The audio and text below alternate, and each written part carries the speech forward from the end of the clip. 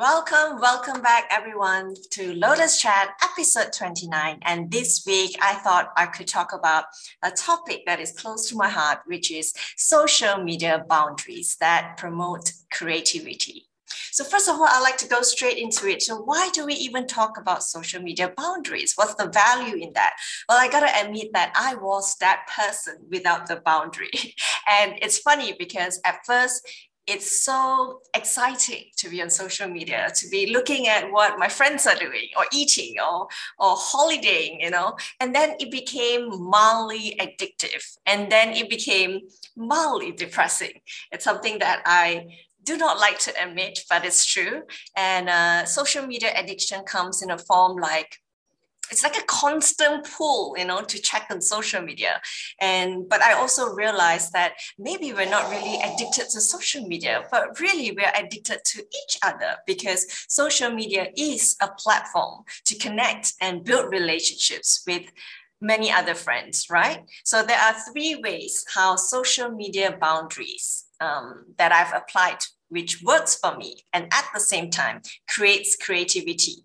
So the first idea that I want to share with you is determine a set of time of day where you check your social media. So for example, I do it twice a day, which is at the beginning, in the morning, and in the evening. And the reason I say that is because when there are limitations, there will be creativity. So I use it in such a way that I use it as a Google search engine. So I search for people that I want to look at, or I search for content that is of interest to me, rather than being fed by the feed that's on social media. So in other words, I decide and search for the content I want to consume. So how that promotes creativity is because when you are limited in the time that you have set for yourself, you then go straight to the point that you want of why you're here on social media.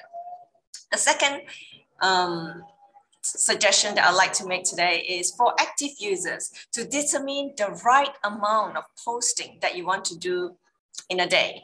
So it's like an internal KPI or benchmark, So when you determine a set amount, okay, then your mind will be creative enough to keep looking for new content. So for example, my personal KPI is 4 stories a day and 1 video a week. And that's a very personal KPI. It has to match with workload and your personal lifestyle. So it looks very different for everyone. So what I do is that when I look at it that way, I am able to be present in my daily life, yet have enough presence on social media, which is something that's really important for me. And when we have limitations, we keep thinking and creating content that really works for you.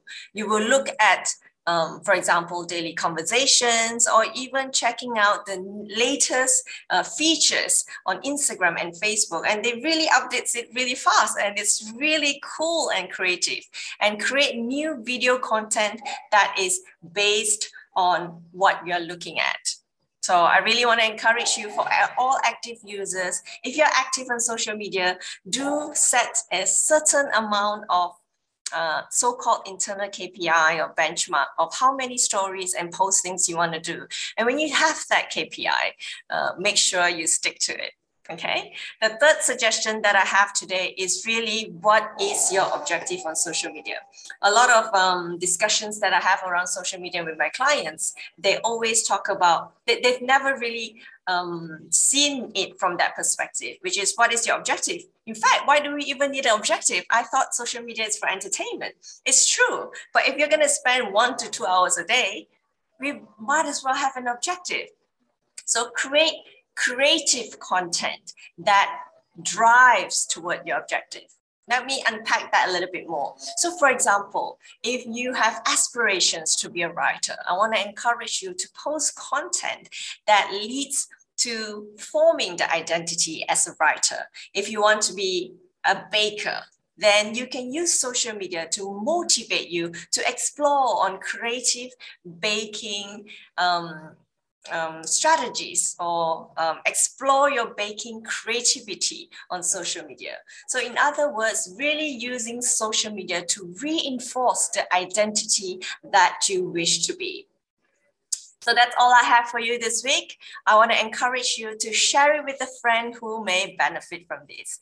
And if you're listening to this, one of my passion is really to introduce social media discourse among youth or even among the school system. So I welcome opportunities to do so within your community, school, or college. So if you like what you're listening in today, click subscribe to our Lotus Chat YouTube, like, comment, and even turn on your notifications. And if you're listening to this on Spotify, I also want to encourage you to perhaps share this with a friend who may benefit from this. We welcome viewers' requests.